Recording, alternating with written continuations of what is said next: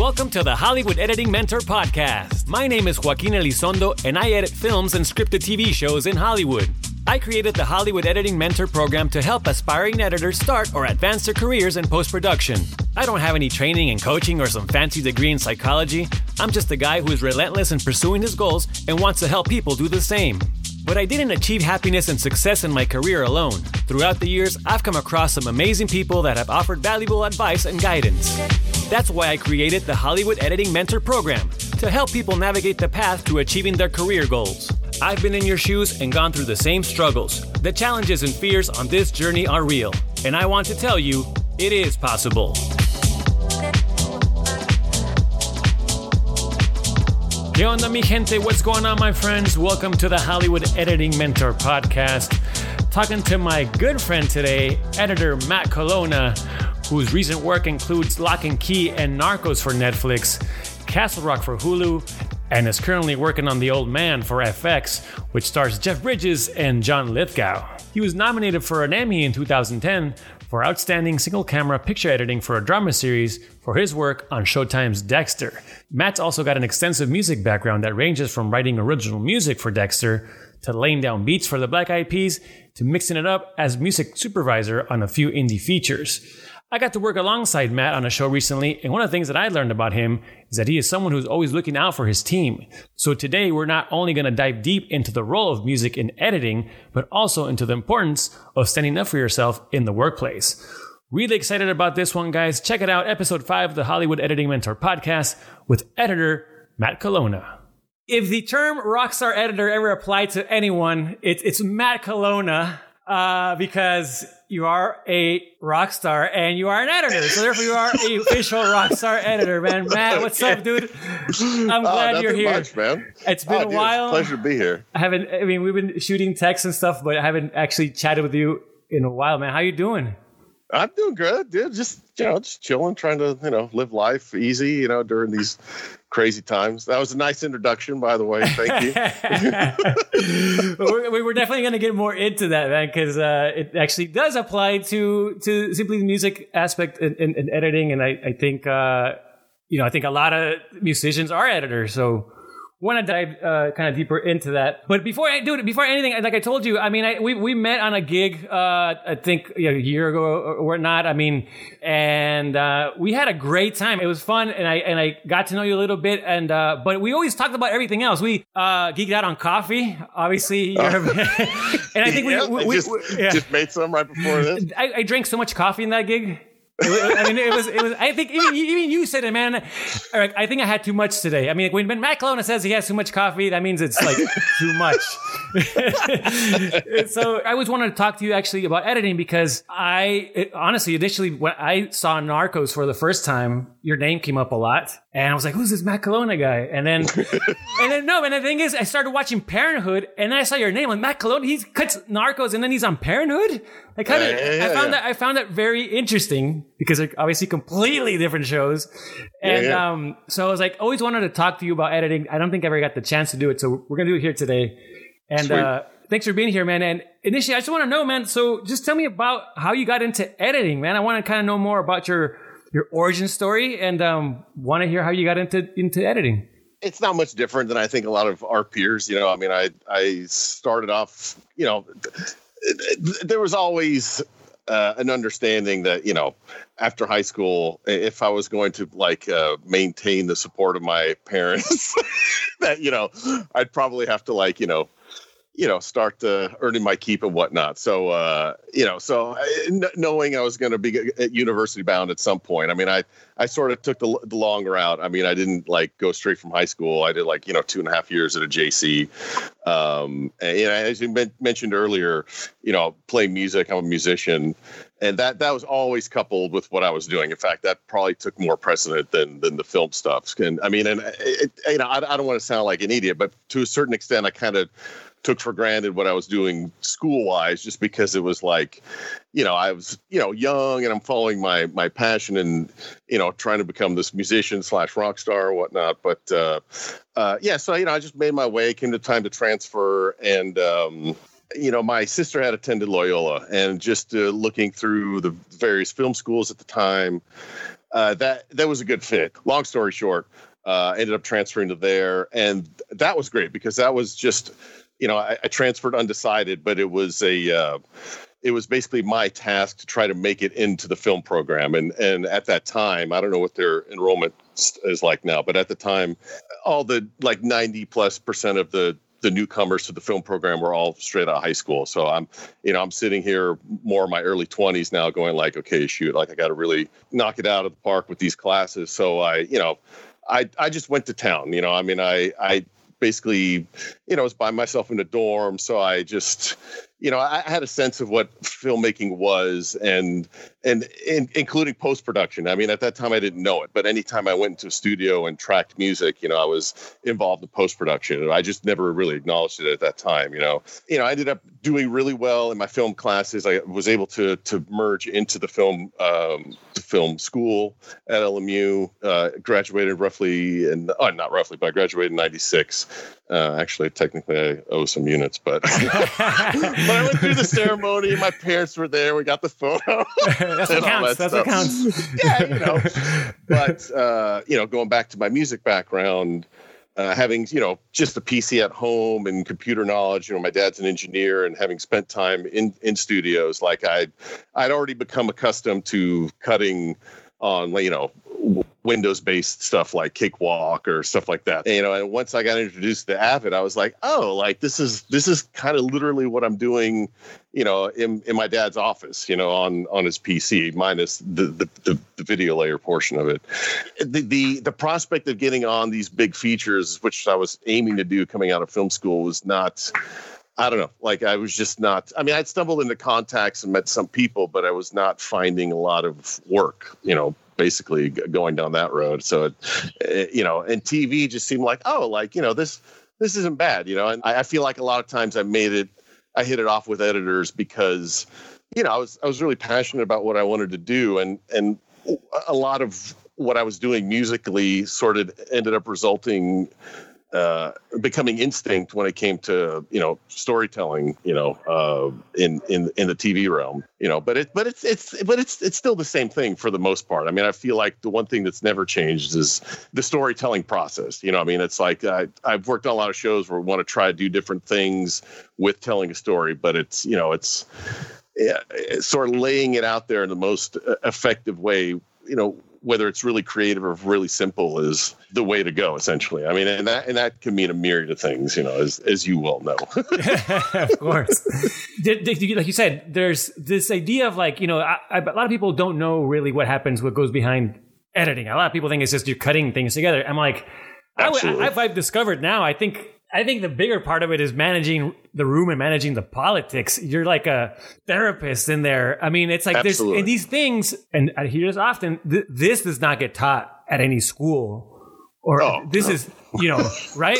Oh, yeah, absolutely. Can you talk about how you've, I guess, over the years you've done this, how you've learned to handle the politics, and what does that mean when someone says the politics in the room? Well, for starters, it's definitely part of the process because a lot of times if I get hired on the show, I'm, for argument's sake, I'm hired by the showrunner. So that we're talking about a writer or creative person, and, from then I, get introduced to the other producers.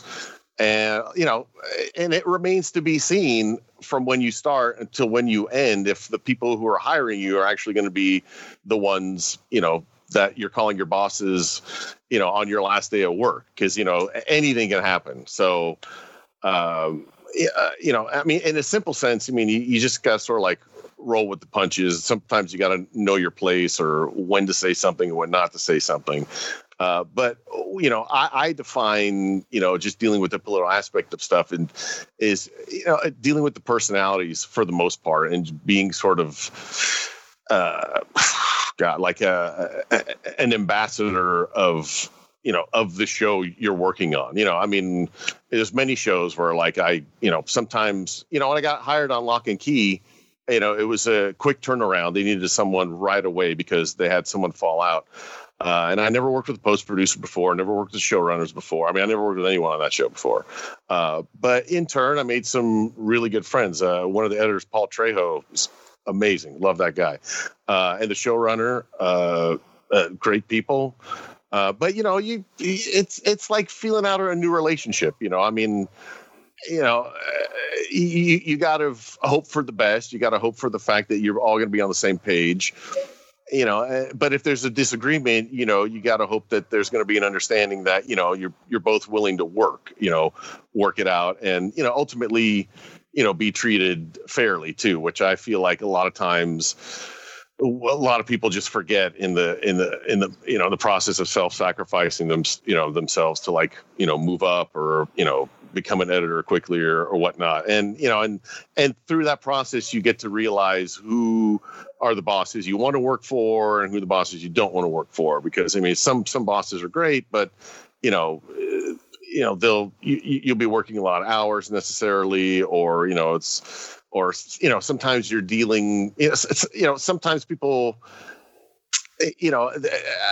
I feel like because they're so involved in writing the show, it becomes an extension of that person's personal life, and the vast majority of people I've worked for have been extremely professional in maintaining the fact that, they could be having a good day or a bad day, but they're always going to sort of be consistent in how they treat you. I mean, and dealing with the politics is sometimes, you like working for someone and you're having a good time on the show, but, it's like a parent or, a spouse where it's like they might have some shortcomings that, could be deemed offensive to some people or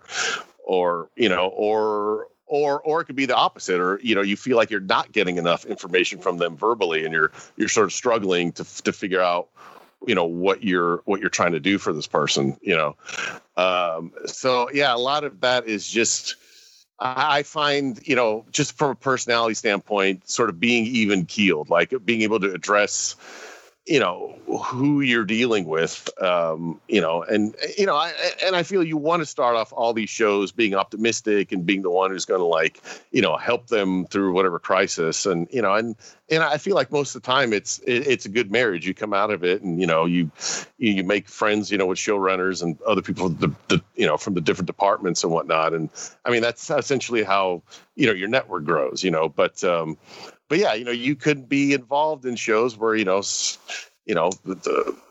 person you're working with or hired you, his job's on the line, and, and you got, studio reps coming in, and, it just, a lot of it is just maintaining a sense of professionalism and, civility, because I feel like there was more of a time where, there was an acceptance in people, being quote unquote passionate, but which could make them hard to deal with, as far as like whether they were your boss. I mean, I feel like now I feel like it's generational, and I think it's getting better too, where, and there's more shows. So there's more showrunners now, and there's quite frankly, I think a lot of people who are getting in the position of being showrunners because they're talented and they're up and coming, and they rely on, guys like me now, or, people like me who've been invested for so many years, who've kind of been through the ups and downs to be like, hey, we're good, we can make it through this, or sometimes,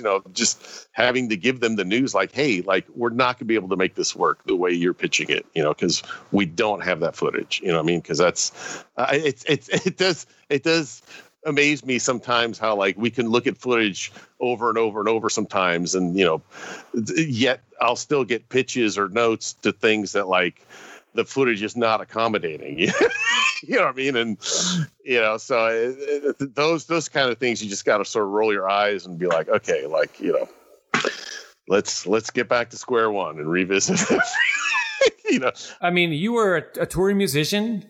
And so you have a strong background. You still record music now. You still play. Oh, absolutely. Yeah. Yeah. No, I mean, I got a lot of music on to Dexter, actually, original music. The more editors I talk to now, a lot of them are musicians, especially drummers and bassists.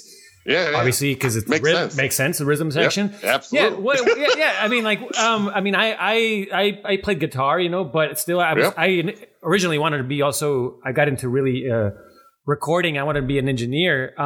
Yeah. But what is it? How is that music or just rhythm tied to editing? And did people notice that recognize you for your, say sound work or music work?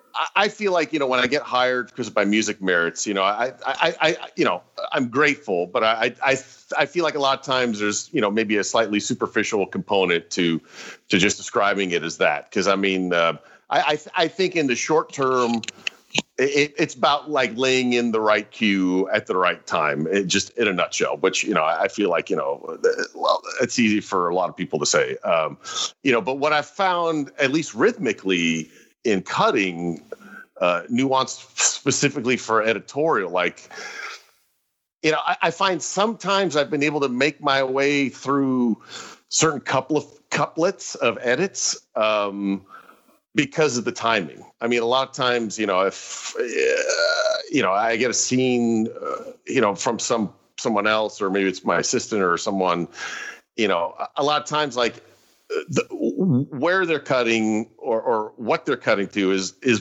probably the right thing, but just rhythmically it's off, and a lot of times you're sort of stuck with not having a lot of footage. And, I wish I could draw up a specific example right now.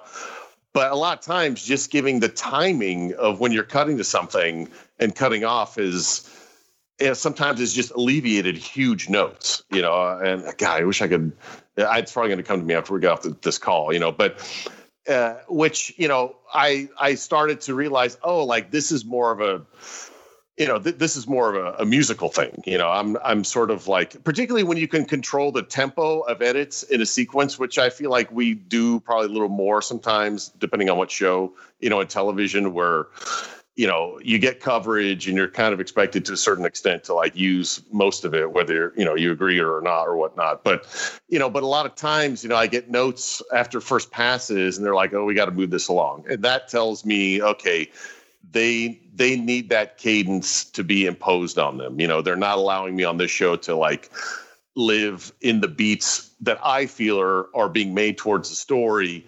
They need me to impose a tempo so that they feel it's constantly engaging. You know what I mean? Like the following would have been an example where we just did that to an extreme, where like we were making edits like, every time someone eye blinked. I mean, it was like edit.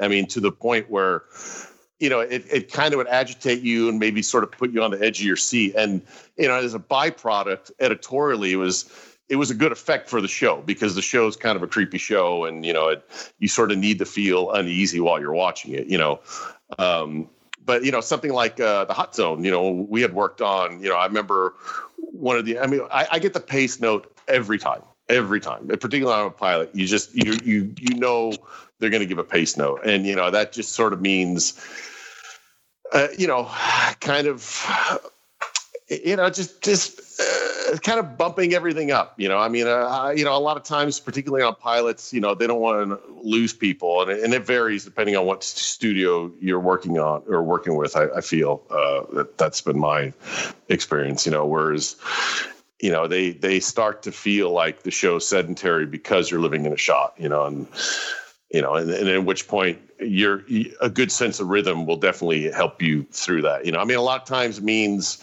just going through your cuts and tightening them up, and even mechanically, when I look at the timeline, sometimes I'll be maybe playing a shot, whether it's a wide shot, certain period of time, and then you end up cutting to couplets, like maybe close up, to one actor, then close up to the person he's looking back, and then maybe to a medium shot or wide. And a lot of times that couplet, those two edits, a lot of times the same length. It's, unless you're trying to draw out a specific reaction or something, so, and a lot of times, I can sort of look back at a scene, even look at the edits and be like, oh, like, look at that. That's very akin to like, a staff of music, and just seeing, oh, this looks like a bunch of 16th notes here. Oh, right here we transitioned to 8th notes, and then, oh, we held for whole notes here. And then, all of a sudden the banter got quick and we're back to 16th notes, so that's, and it's funny too, because I'm a big fan of Tex Avery and a lot of his classic cartoons.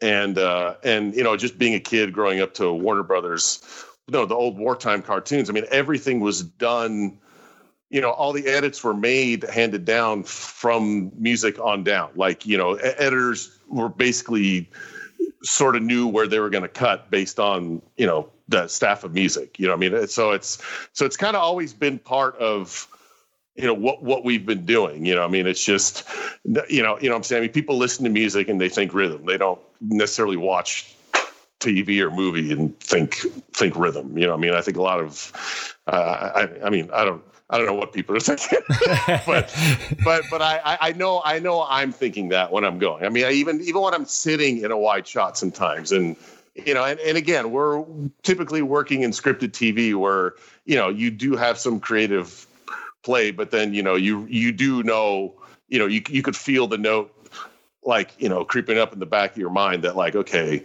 like if I sit in this shot another 5 seconds, I know I'm going to get a note. You know what I mean? Yeah. You already know it. But then there'd be shows like Narcos, which you could do nowadays, where sometimes I'm going like, wow, like you're going to make me roll this shot like all the way out, like fuck yeah, let's do that, man. Yeah, exactly. So that's what's cool too. I mean, that's and then I mean. It's sort of knowing, certain basic rudiments of music, like minor, major key, sort of knowing if you're, if I'm working on, a show that's perky and light, it's, I'm going to be finding scores that are more in a major key. If I'm looking for chase scenes, you're probably maybe looking for something more percussive. I mean, I feel like a lot of these genres live in certain wheelhouses musically, to a certain extent. It's fun sometimes when you're tasked to like do something completely different, like do something that's not, what you would typically do in certain cases. Like that we would do that on Dexter sometimes, where sometimes, it's a show about serial killers, but there'd be like some quirky game show type music you'd get to use for like a little montage or something, Well, I remember watching your editor's cut for the Hot Zone, the pilot, and I remember the first scene, the way you scored it and cut it. I mean, it was like, I already knew you were into music, but I mean, I just like, you could see that you just had a great sense of rhythm. You picked just the perfect track for the temp score. Oh yeah, and then also later down the line, there was this one scene where you put in a temp track. It was a old Soundgarden song, I remember. Uh-huh. And I was like, first I was like, yeah, dude, this guy knows what's up, because I love Soundgarden, obviously. But it was the right Soundgarden song. It was like an older track. But what is your process, I guess, to when choosing a temp score, or choosing needle drops? I mean, like, do you know kind of what films or bands to reference, or do you kind of as you go kind of start listening to stuff? Absolutely. No, I mean, I think what I'm doing most of the time is I'm considering tone, whether that be a needle drop or a piece of score or whatnot. I mean, usually, when I get a script and I'm going to a new show, I'm kind of going out of my way to try to think of what musically could be a part of it, just so that when I know comes time to like hand over the cut, I've at least displayed that, I've sort of conceptualized what everyone's been talking about, and also like bringing into it what I feel is sort of my own thing, but yeah, I guess I view it as I'm more concerned about what the tone is, and then because again, it's all stemming back to story, because even sometimes like not to keep referencing Narcos, but to when we sort of had like some of these lofty kind of openings, a lot of times it's been the result of playing into the story or doing something counterintuitive to the story to actually help the storytelling in that moment. I mean, because I think it's like it was like one of the better episode season 2. Andy directed it, and we had like I don't know if it was scripted to even start off as a dream, but he shot it to basically have this dream sequence opening, but it felt. The edit felt a little too telegraphed. It was just sort of like, what? I already know we're in a dream, like the first few seconds of the thing. So then we, I sort of threw this. He gave me some B-roll that I ended up actually pulling together as a sort of dream within a dream, so that we were sort of playing into the idea that people knew what was going on, knowing that this was sort of some fantasy or something, but then trying to like pull out the rug out from underneath them. And then that I remember using like, this nice romantic piece of, guitar music. And it's like, Pablo just out there, like in the woods, like, just smelling the scenery and everything. Like it reeks of a dream sequence, but it, knowing we were sort of going to do like something different, it was like, oh, I'll play into the, the cliche a little bit. And, because that'll actually help, sort of do the reveal of the double dream kind of thing, when I was on Dexter, they were using a lot of just Cuban stuff season 1, which is great because that's very indicative of Miami. But that was a show where I, did a lot of stuff musically. So my whole thing was going, okay, well, I know they already have a palette score wise. All that meant at that point was just sort of knowing where to place the score.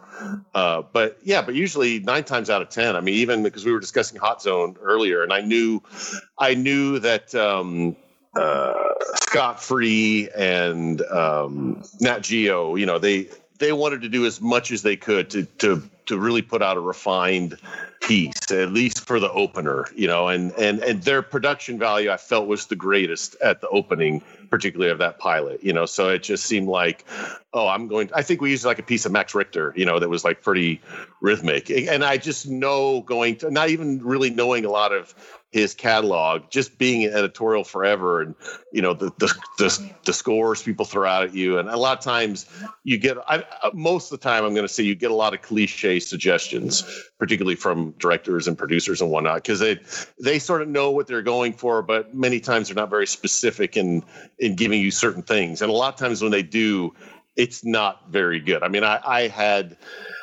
I was on a show that had a lot of magic in it, and I was told at one point to you, like, Witches of Eastwick, and I and this was not too long ago, so I remember even getting that note, being like, okay, that's a dated reference, because I remember Witches of Eastwick, and I even took the time to go listen to the soundtrack, and I was like, yeah, it feels pretty fucking dated, I mean, a lot of sort of like premiere, like cable streaming stuff, that I've been involved with more. I got to say, a lot of times it's sort of played to the realism of shows. So I typically try to find. I mean, I'm fortunate to be able to find something that's, sophisticated and have it meet up with, what show I'm on. Thankfully, a lot of times. I mean, but sometimes I'm on comedies and I got to find like, sort of dirty, raunchy cues, and and yes, I mean, it goes without saying. I mean, one of probably the earliest passion of mine was music. So I've had this thing where it even as a kid, when I'm just listening to stuff, like it evokes imagination, or like, some sort of sequence, or maybe even a short piece of storytelling, so I've always sort of like heard stuff and been like, oh, like that's a cool piece of music. And sometimes you probably find listening to music too, there's like music that's good, and there's just random music. But then there's things that I feel are very transcendent, whether they be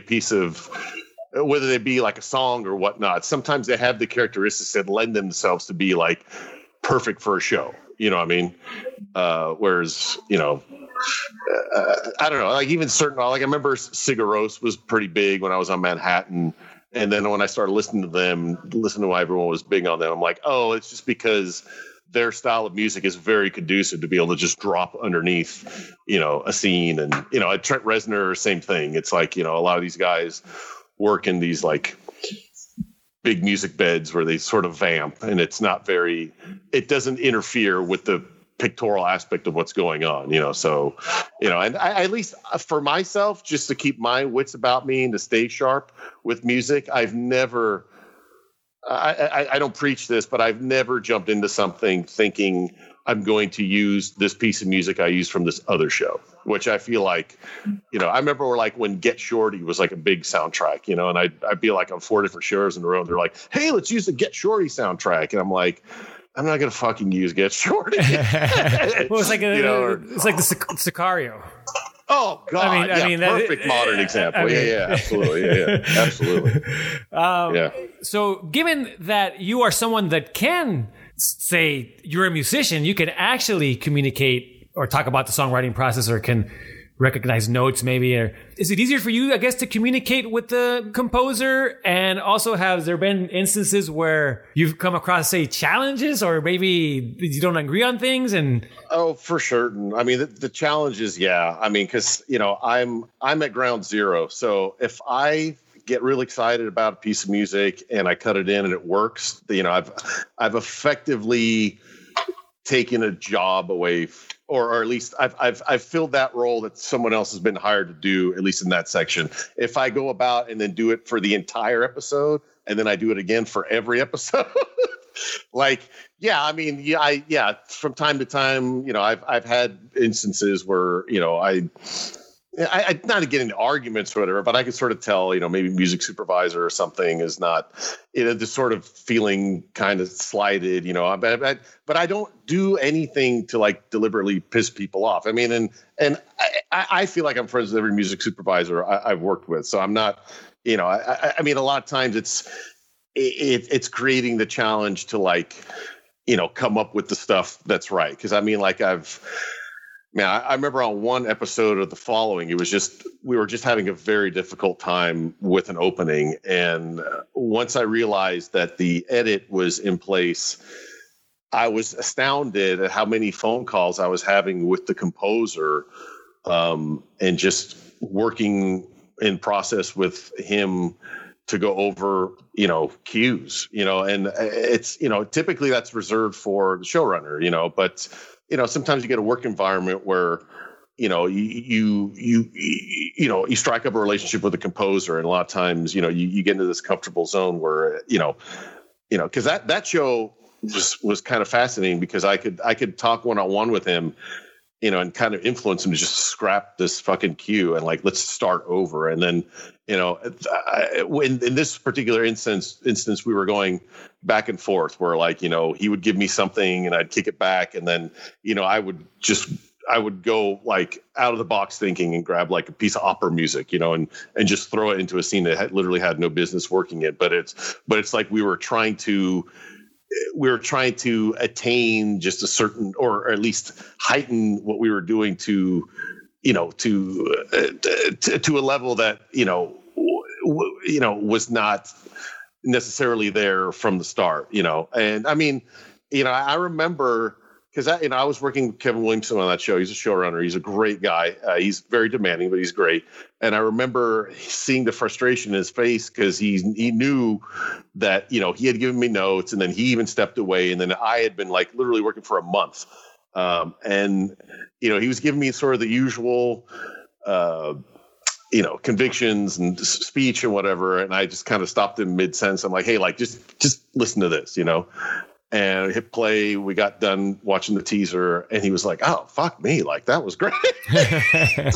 And I was like, "Wow! Like that was in and of itself very rewarding." But it, you know, but you know, you know, I was involved in that because, you know, I was able to convey to my boss that I sort of knew what the correct treatments were overall. And in many cases, a lot of times, you know, they can recognize an editor or two or someone. It could be the music supervisor or even a post producer, and then go like, hey, you know, let's expand this person's role and let's get them more involved. Because there's, you know, there's a lot of frustration sometimes when you get to that point and you're hoping the music is going to like just take it over the top, and you know, sometimes you need to work at it, and it's not due to any fault. It's like anything else. I mean, sometimes composers get thrusted into a situation and they don't necessarily know how problematic it is, and you know, and you do a lot of revisions and whatnot. I mean, it's you know, it's I've had both instances where it's like I've been relied heavily on to sort of like, you know, I mean, I was on one show where I was third editor on, and we turned in the cut, and they were struggling with music from 1 and 2, and the showrunner came in and he's like, "Can I have the composer come in here and you could sit with him and you could show him the cues you used?" And I was like, "Yeah, like no problem." I mean, for me, that's extremely flattering, and I know I've just earned a bunch of job security at that point. But yeah. But you know, a lot of it too is just, is doing just that, like passing along the information and working with the other person. I mean, it'd be one thing if the composer came in, I was like, hey, look at all this fucking great shit. But it's like I've never viewed it as that, because ultimately you want everyone, sort of being in agreement, or at least feeling good about it. I mean, it's a collaborative medium. I mean, and in TV particularly, it's not necessarily any one person's baby, and I think the more you can work in one is good, but yeah, I mean, it's sort of one of these undefined things that no one tells you about in editing, because, a lot of it is just perceived as picture editing. But, you mentioned the politics early on, but there's things like music where, particularly when you're, in a pilot and just you're working in these cutting rooms every day. And, a lot of times for security reasons too, you're not even allowed to release stuff. You sort of have to like talk to the composers on what's going on. And I find the shows that do the best involve music people right from the get-go. So it never feels like, oh, hey, the picture editor figured out what the music is. Now he's going to let all the music people know. If we're all there from the very beginning, then we're all, working more in unison, Totally, man. No, I agree with you about, like, I think, I don't think people talk enough about music and how it applies to editing. They don't. Absolutely. Simply from just a storytelling point of view, but also how then that also the relationship with the other departments and dealing with the music supervisor, the composer. Absolutely. I mean, like, it's just kind of all these things that, make up the aspect of music. I mean, it could be even defined to me at least simple as this. If I'm looking at a scene, but let's say it's an opening, it's a really important moment, and it's like maybe I have limited footage, and I'm looking at it going like, okay, I got this shot, I got this and this, but we got to convey something that's really big, And I mean, I think a lot of times, maybe I'm wrong, but I think a lot of times a lot of picture editors aren't going like, I need a fucking kick-ass piece of music right now. Like, I can't start doing anything until I find this right fucking music. Because I think that's creatively a lot of times what just sort of launches you off, into fulfilling that idea, whether it's finding something that's rhythmic and okay, like now I could do something rhythmic because, I got limited shots, but I've added, this other element with this song, what I mean? Or a piece like I mean, not to reference the Hot Zone again, but me and you know it. So like I knew, what they were going for in the opening. So I wasn't going to put like, anything that sound canned or, it's like a lot of times what we're putting in sounds bigger and is more ambitious than what we get in the end product when it's all said and done. And there could be a million reasons why it came out that way. But, that's one of the things I embellish in the most, where it's like we can do whatever, and even if it is an expensive piece of music, if the studio loves it, then I just made the right decision. And now, the producer's got to figure out how to pay for it. And that's not my job. That's not me. Yeah. I mean, you're selling, because ultimately you are selling, I mean, that's a part of our storytelling, so good point. Particularly with pilots, Matt, I also wanted to touch on something that, I've learned from you just from the short time that I did work with you, but this idea of kind of like, kind of standing up for yourself and standing up for your assistant. One thing that our mutual friend John said before I went to work on Hot Zone was that, man, first I remember the call he gave me. He's like, dude, you want to go on the show with me? Matt's going to be on it, and someone else that we all know. It's going to be a great time. And he's like, he told me I would always work with Matt Colonna. Like, I don't care what the show is. Like, if Matt Colonna calls me, like, I'm going to work with him because he's obviously a great dude, but he's like, I remember he told me, he's like, he is someone that will always have your back. What is it? Why do you think it's, again, important for us, both as editors and assistants, to stand up for ourselves? There's obviously a union that represents us. Absolutely. And also, how do we then, as editors, also then condition or teach our assistants to follow those, say, guidelines that has been established by the union? And, why is it important to simply pass that down? Yeah, no, for sure. I mean, because for me, it's important because, I feel like most jobs you get hired for, might probably includes a job description going into it, and I think there might even be an official job description for us in the union somewhere. Like there's, the career long commitment to be able to do this, needs to come with, I feel, it's a certain standard of how we do things, and, ironically, we could do a lot of creative things editorially or whatnot to tell the story, but storytelling hasn't really changed a whole hell of a lot, in the centuries. So it's, and how we're sort of perceived and what our roles are, I feel like, you go into a job, every job's different. I mean, if I'm getting hired by the showrunner, I know most people there know I got hired by the showrunner, but if I'm just getting hired along with like two other editors and we're all new, I think becomes even more incumbent to sort of display a sense of professionalism, but also sort of know like what we're required to do, what we're not required to do, and when to be able to tell,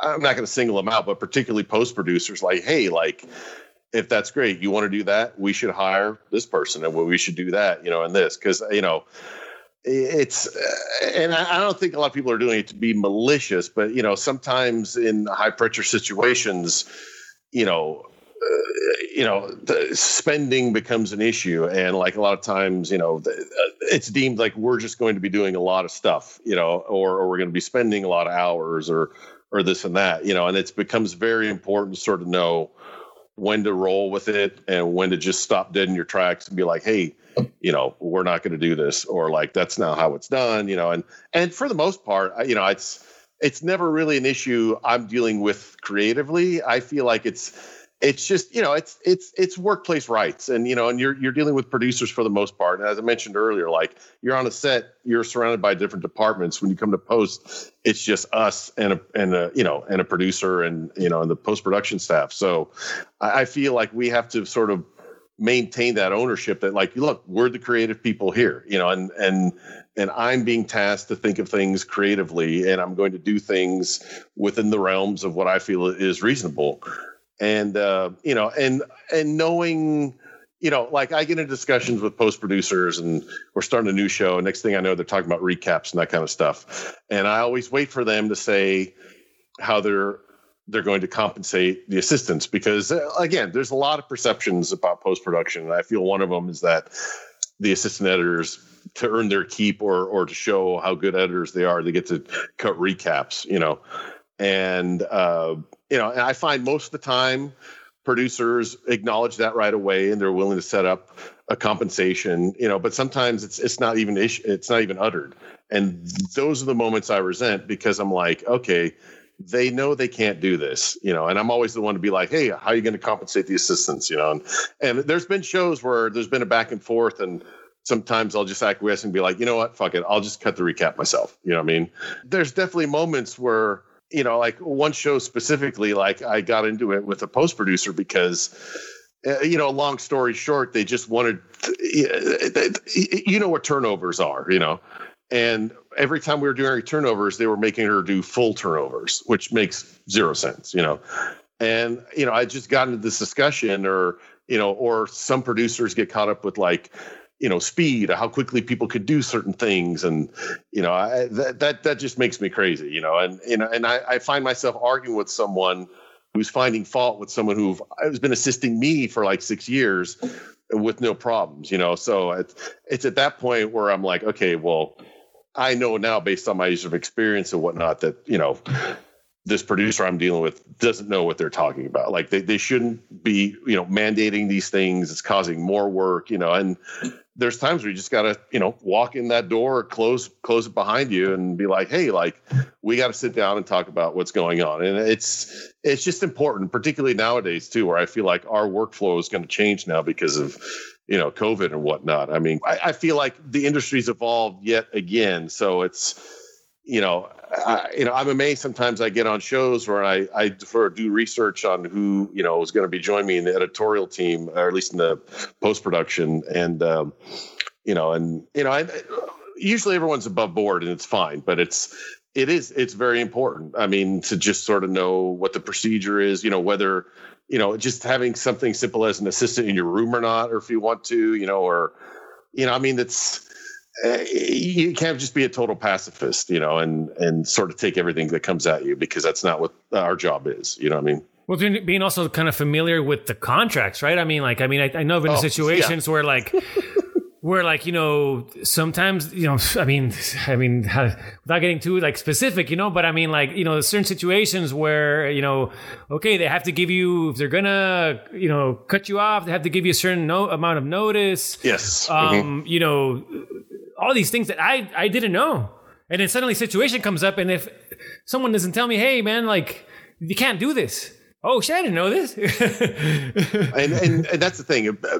People who know how things are run and are good at their job, I usually never, I don't deal with these things with them. I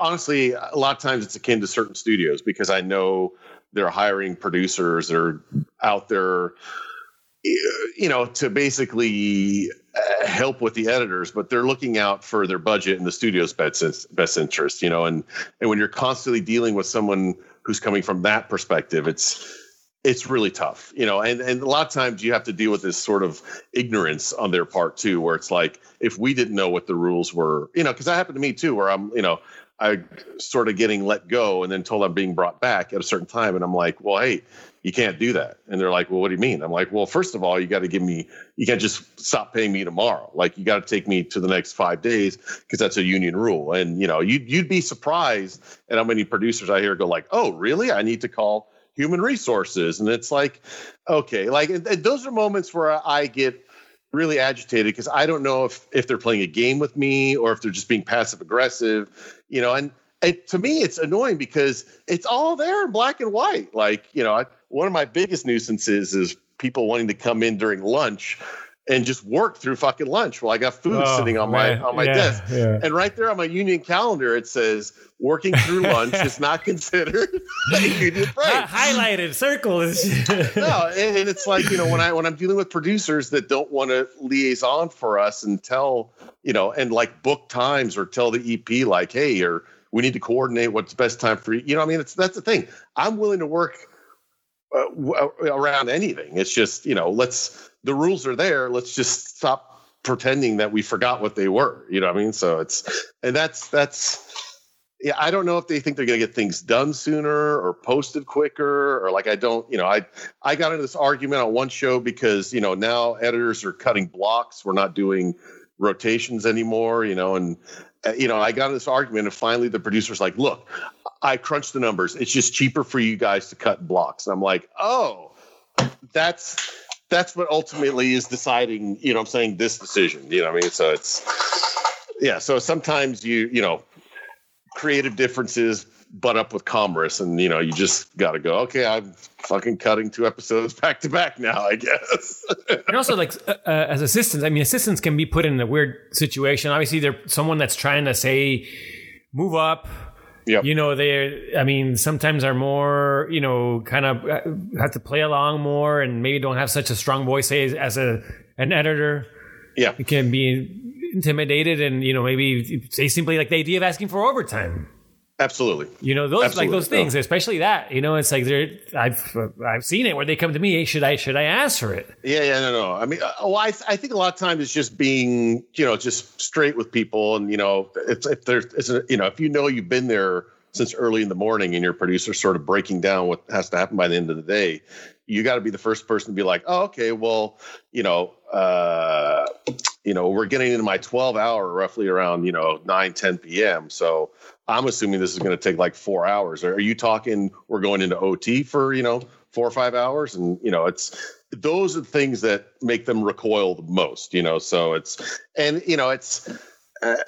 think a lot of times they're trying to fit things in for convenience and whatnot, and sort of stressing too much short term about what's going on, because, that's the thing that bugs me a lot of times too. It's I've done enough shows to know what the process is, how much turnaround we need, and, roughly an idea how much things are going to cost. So it becomes very frustrating when it's just I know there's not a huge rush, but we're acting like it, or or post producers trying to jump the gun on something. And I know my showrunner does not want to do that, and a lot of times I got to, be the bearer of bad news and be like, yeah, well, I know you want to do that, but why don't we call, our boss's office first just to confirm, and then, I mean, it's not trying to cause trouble or put your boss in between your producer. It's just, it's again, for the most part, everyone's typically working on the same page, but there are those moments where you need to throw out the key phrases like overtime or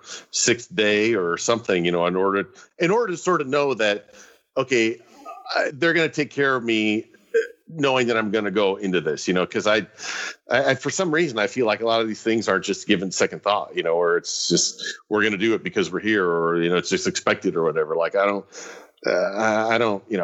know they operate differently on set. We're part of the same IA as 90% of people on set. So they do make a lot of exceptions for editorial, but there's, I mean, in a nutshell too, life's too short. I mean, honestly, it's like, we're going to be on this thing short term for the most part. So, it's, I mean, it's like, we've all sort of done our fair share. So you kind of know, like, when you're dealing something and someone's above board and someone is just like, oh, like, I know this is going to be an argument. I mean, I've been on one show where, they wanted to bring back my assistant for $20 less a week. And it's like, well, we're supposed to expect not only annual increases, but it's kind of expected, when you go a second season or third season, you're going to get a little more in compensation. So it's, that was a situation where I knew my assistant was too intimidated with the moment, and I sort of took up, on her behalf and just had to go and close the door behind me and talk with the producer.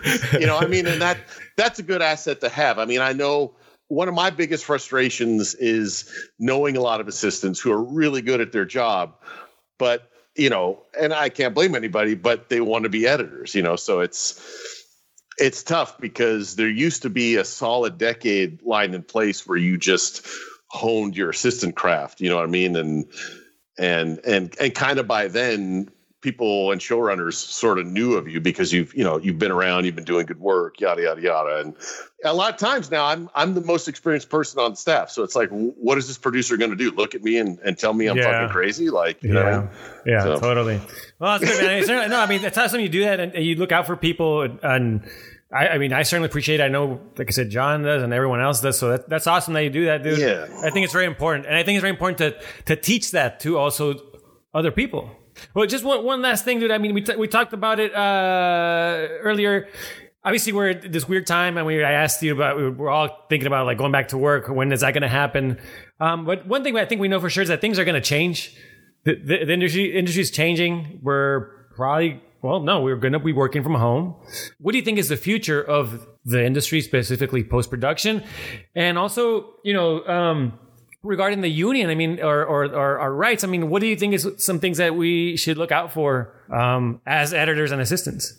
Well, one thing I feel like we should be looking out for, and again, working with a good post producer, I'm fortunate enough to work to now. He's the first one that sort of brought up, now that we're working from home, we're going to be incurring expenses that we didn't have before, and I know when we go into negotiation as editors, whether you're representing yourself or you have an agent representing you, it's good to sort of know, you want to ask for a really competitive rate. You want to negotiate for a rate, and kit rental is always part of it. And now I feel like, I don't know how it's going to play itself out, but something akin to expanding upon what the kit rental is going to be very, is of the utmost importance. It's going to be essential.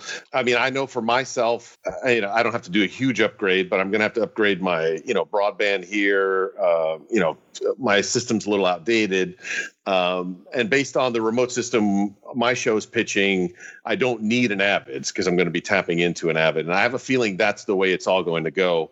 I mean, as far as workflow, that's something that remains to be seen a little bit too. Because one thing that I found is frustrating was I felt like I was doing a little more assisting work, just working on my end, and having an assistant remotely. And that just might have been a process of just having to figure out what's the most efficient way. But I have a feeling I mean, ideally, we can get past the COVID thing and get to a place where we're actually in rooms again. But I feel like, not that it's a silver lining by any means, but, I think what's it at least done, it's forced us into the ability to be able to work from home. And, the amount of hours we work, I hopefully feel like this is going to change too, where there's finally going to be an acknowledgement of how many hours in the day, we log in. Because, within the course of a 12-hour day, I know that if I stop down at 7, commute home, and that could be anywhere between an hour to 2 hours, I'm either going to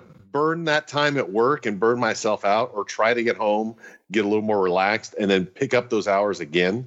The dream for me would be to we establish remote systems for everyone to get past the COVID thing. And then once we get to a place where, we can get in a room together, whether it's for spotting sessions or whatnot, or just, because some showrunners and directors are going to want to sit in a room. That just, that just goes without saying. So I feel at least we could finally have the luxury of studios acknowledging that this is how we work, because this is always something, this was part of the security issue.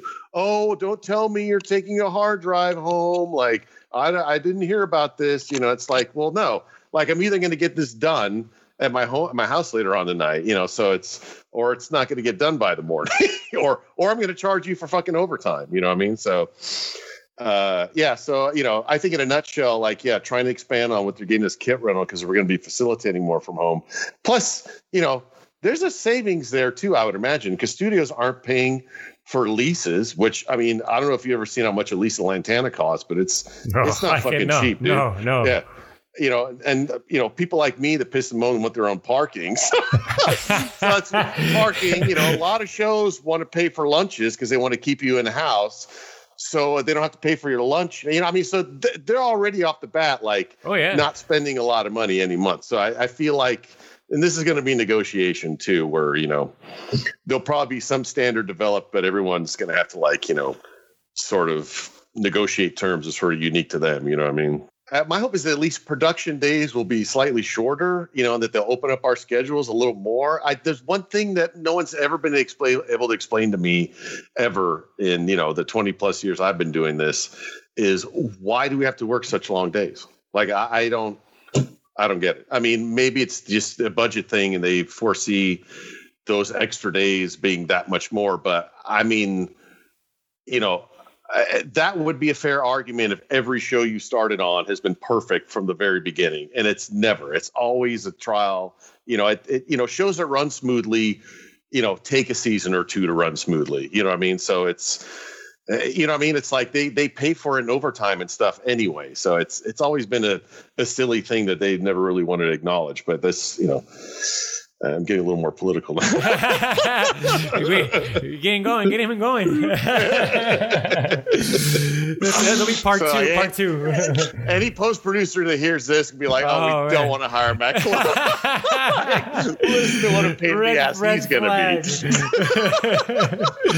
No, man. Well, hey, thanks for being for doing this, man. I totally appreciate it. And just, it was awesome. My pleasure. Kind of getting to know more about you. As an editor, because like I say, we've hung out and talked about everything else, but I think I wanted to kind of know more about you, and your kind of history, your experience here, and just in the post-production world. I'm sure, as you shared with us today, a lot of stories and experiences. So I hope that it was cool hearing it, and I just hope people can learn from it. And it's like this is the idea of this program and just this podcast is people can learn from other people's experiences. Oh, absolutely. If you could have got me in a room with industry professionals, just even sit and have a lunch with, when I was coming out of film school, I would have been okay, this is the kind of shit I need to hear, because I think, I think a lot of people get into this with a lot of ideals, which is good because I feel that's very motivating. But yeah, there's just the nuts and bolts, the day-to-day stuff that we do that, it's good to get some insight. The fact that you're doing this, I think, is fucking great, dude. It's, I would have been all over this back in 95, 96. well, thanks, man. I appreciate your time, dude. And I hope that we can go back to seeing LAFC game soon. Oh, yeah. I was so looking forward to that this year. Maybe next year. I know that is a tough one, man. It was fun. It was so fun. Matt Colonna, thanks for being here on the Hollywood Editing Mentor podcast. We totally appreciate it. Awesome talk. And like I said, man, hope we can hang out soon. Oh, dude, likewise. I'm looking forward to it, man. Thank you for having me on. Cheers. Always fun talking to Matt Colonna. Not only is he a talented editor and a talented musician, but he's just an overall great guy and that's always looking out for his peers. So I want to thank Matt Colonna once again for sharing all his experiences and advice. Some great information there for sure. And since we talked about music today, I just want to send a quick shout out to my homie Jesus the Punk for providing the music for the Hollywood Editing Mentor podcast. Jesus the Punk, one of San Diego's best house music producers and DJ. Make sure to check him out. I got all his information in the show notes. Jesus the Punk coming out of San Diego, California. Thank you for listening to episode 5 of the Hollywood Editing Mentor podcast. Make sure to subscribe and leave a review on Apple Podcasts. And check out HollywoodEditingMentor.com for more information on the Hollywood Editing Mentor program. Thank you for listening. Thank you for your support. My name is Joaquin Elizondo, the creator of the Hollywood Editing Mentor program. Hasta la próxima. See you next time.